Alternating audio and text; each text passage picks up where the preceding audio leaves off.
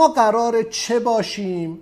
تمام آموزش‌های پویش ملی صادرات بر یک حلقه از زنجیره تأمین، بر یک حلقه از زنجیره ارزش اشاره دارد به نام حلقه سیلز اند مارکتینگ.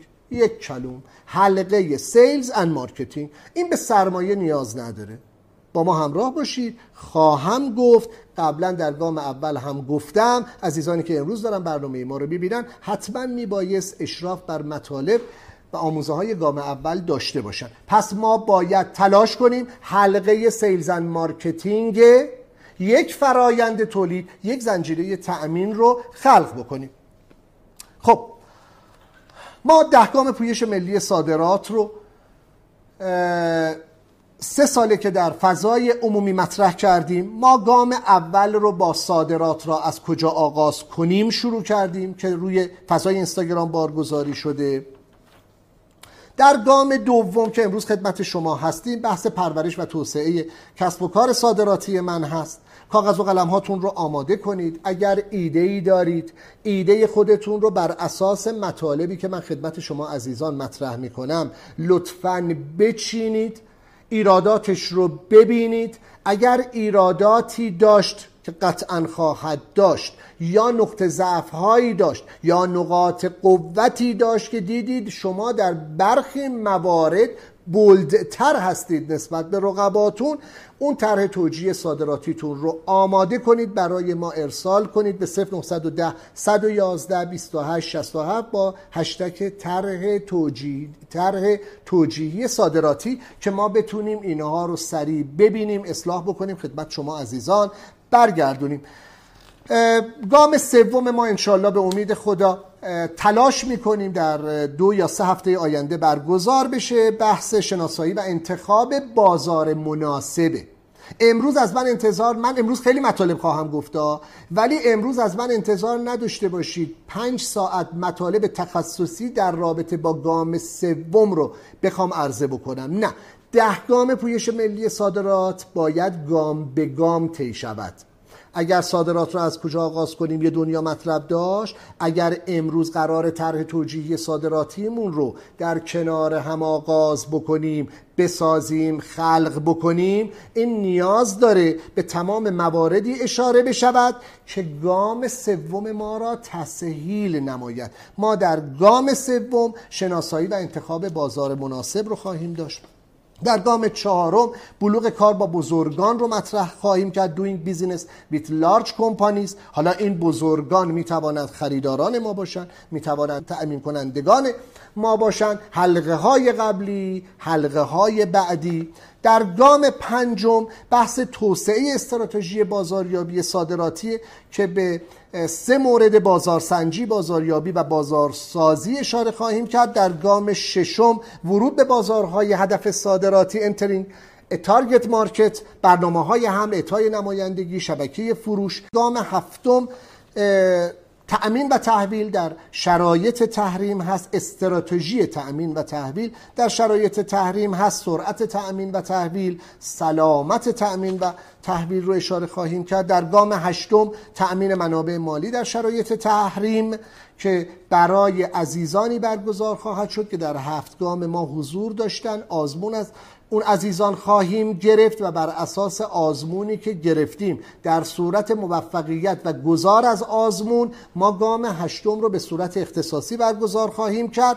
فایننسینگ مای اکسپورتس یا تأمین منابع مالی در شرایط تحریم. در گام نهم جامع و کامل و بسیار تخصصی بحث مدیریت کردن صادرات یا مدیریت صادرات که بخشی از اون شرکت مدیریت صادرات خواهد بود. به تمام نکات، جزئیات شرکت های مدیریت صادرات با تایتل مدیریت کردن صادرات خواهیم پرداخت. و بخش دهم که بسیار جذاب، شنیدنی و خود من در حال طی کردن اون بخش هستم، جهانی شدن یا مدلی جهانی شدن که عرض کردم گام 8، گام 9 و گام 10 صرفا مختص عزیزانی خواهد بود که با ما 7 گام رو هم سفر بوده باشند و در این 7 گام موفق.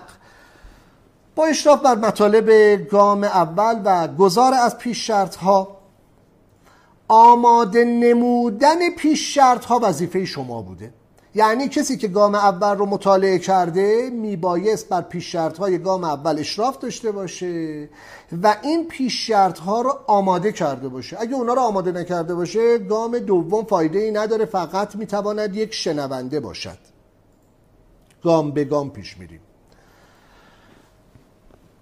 ضمن اعتقاد به این مطلب که صادرات نه فقط برای من بخش خصوصی برکات داره، ولی بلکه با توجه به شرایط اقتصادی کشورمون حقیقتاً به عنوان یک نیاز ملیه و من امروز قرار است تمرکز کنم بر یک موضوع، developing my export plan. قرار است تمرکز کنیم بر خلق، پرورش و توسعه کسب و کار صادراتی من. پس از همین الان با هم حرفامون رو یکی بکنیم. صادرات باید تمام زندگی من بشه. صادرات شغل دوم نیست، کار دوم نیست. ما باید وقف این کار بشیم و باید پای چالش های اون بایستیم. چاره ای نداریم.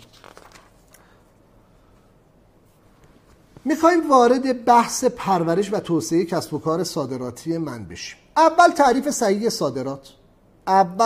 صحیح صادرات. ما از صادرات منصفانه صحبت میکنیم، یعنی صادرات مازاد نیاز ملی، عدم صادرات نیاز مردم، قوت مردم، رزق مردم. این مهمه. پس هر کالایی رو ما انتخاب نمی کنیم. هر صادراتی صادرات نیست. به زبان ساده امروز میخوایم یک پلن تحقق صادرات رو بچینیم. اگر میخوایم پلن بچینیم باید به مثلث تحقق صادرات هم ایمان داشته باشیم. مثلث تحقق صادرات چیه؟ یک ضلع مثلث تحقق صادرات کالا و خدمات صادراتیه. این وظیفه شماست. ما کمکتون میکنیم، از ما سوال بکنید، ایده‌تون رو مطرح بکنید، ما این رو خدمت شما خواهیم گفت. ولی یک ضلع اصلی مثلث بحث کالا و خدماته که این انتخابش با شماست. نکته دوم بحث تیم هوشمنده. گفتیم صادرات کار انفرادی نیست، باید به صورت تیمی حرکت بکنیم. و نکته سوم و ضلع سوم این مثلث بحث دانش صادرات. این وظیفه ماست که هم دانش رو در اختیار شما خواهیم گذاشت و هم سعی میکنیم تسهیلگر خوبی در مسیر صادراتی شما باشیم. این بدون برنامه ریزی نمیشه. برنامه‌ای که برای تدوین اون با یک دنیا متغیر باید دست و پنجه نرم کنیم. برای برنامه ریزی ابتدا عنوان طرح باید مشخص بشه. میخوایم برنامه ریزی کنیم، یه عنوان باید داشته باشه. تحقق صادرات همواره مثبت. از رویاهامون هم صحبت نمی کنیم. این برنامه برای من جویای نام زمانی جذابیت داره که یک هدف گذاری جذابی رو برای اون تعریف کرده باشیم. هدف و چشمانداز جذاب. عزیزانم نگفتم مشخص، چون در سفر صادرات اگرچه با یک دنیا متغیر و مجهولات باید دست و پنجه نرم کنیم، ولی اهدافم رو میتونم با شرایط روز، مخاطرات روز و شب جذابتر کنم. چرا گفتم شب؟ چون برای شب من یک دنیا اتفاقات دیگه در روز مشتریان من داره محقق میشه. این هدف مشخص نیست. گفتم در مسیرمون میتونیم اهدافمون رو هوشمندانه بالغ کنیم، جذابتر کنیم. پس باید مسیرمون، برنامه‌مون یک انعطاف پذیر باشه و با عنایت به چالش ها و فرصت های جذابی که در مسیر با اون روبرو خواهیم شد حرکت کنیم و تغییر مسیر بدیم. به این مطلب بی نهایت دقت کنید. قرار نیست ما بگوییم ما میخواهیم در بازار عراق اتفاقی رو رقم بزنیم. خب برای ورود به بازار عراق یک دنیا ما مارکتینگ افورتس خواهیم داشت. اینها رو در ادامه بحث امروز خواهم داشت. این مارکتینگ افورتس های ما قرار نیست هدر بره. ممکنه بسیاری از این مارکتینگ افورتس ها ما رو به سمت بازارهای دیگه هدایت کنه. پس در اکسپورت پلنمون، در برنامه صادراتیمون نباید بازارهامون رو از همین حالا محدود بکنیم. ما بازار محور فعالیت نمی کنیم. یکی از سوالاتی که بسیاری از عزیزان ما میپرسن: آقای حاج کاظمیان، آیا ما باید بر اساس نیاز بازار حرکت کنیم یا باید بر اساس آنچه که داریم حرکت کنیم؟ من در رابطه با آموزش روش‌های تحقیق و تحلیل در بازارهای صادراتی یک برنامه یک روز مطلب ارائه کردم. در 24 قسمت در همین فضای اینستاگرام، یه مقدار باید بیایم پایین‌تر، در ایام تعطیلات عید 24 قسمت بارگذاری شده. اینها رو حتما در مسیر آموزه های پویش ملی صادرات عزیزان من دقت بکنید. مطالبی مطرح شده که آیا من از آخر شروع کنم به اول برسم یا از یک فرصت، از یک توانمندی خودم شروع کنم به بازار هدفم برسم. شعری از حضرت حافظ رو من اینجا اشاره میکنم. من این رو بارها برای خودم تکرار میکنم. در بیابان گر به شوق کعبه خواهی زد، قدم سرزنش ها گر کند خار مغیلان. غم مخور گرچه منزل بس خطرناک است و مقصد بس بعید. گرچه منزل، شرایط داخلی کشورمون، شرایط اقتصادی کشورمون، درآمدهای محدودمون، قدرت خرید مردممون، گرچه منزل بس خطرناک است و مقصد بس بعید. هیچ راهی نیست کان را نیست پایان. غم مخور. من اصلاح میکنم این شعر حضرت حافظ رو.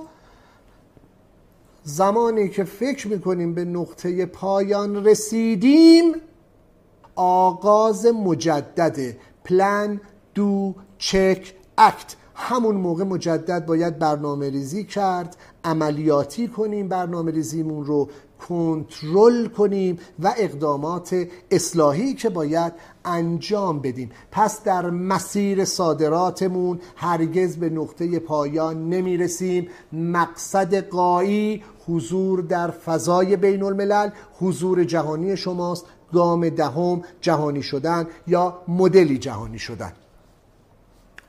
هدف جذاب ما امروز ارزآوری و برای من اشتغال زاییه.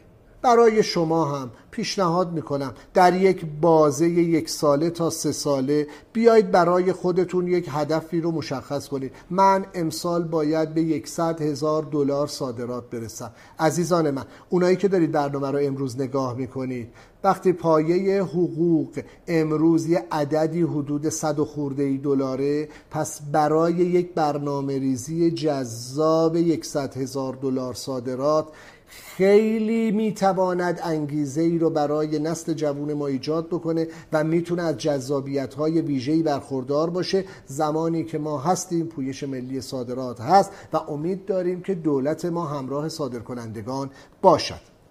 برنامه رو میخوایم خلق کنیم، برنامه رو میخوایم بنویسیم. 1. برنامه صادراتی چیست؟ تایتل مشخص، هدف مشخص، چشمانداز جذاب. برنامه است هوشمندانه با تمرکز بر جزئیات، برای دستاندازی و سپس دستیابی به بازارهای جهانی به منظور سرمایه گذاری در جهت اپتیمایز یا بهینه سازی یا بهینه نمودن بهره‌وری فرصت‌های موجود.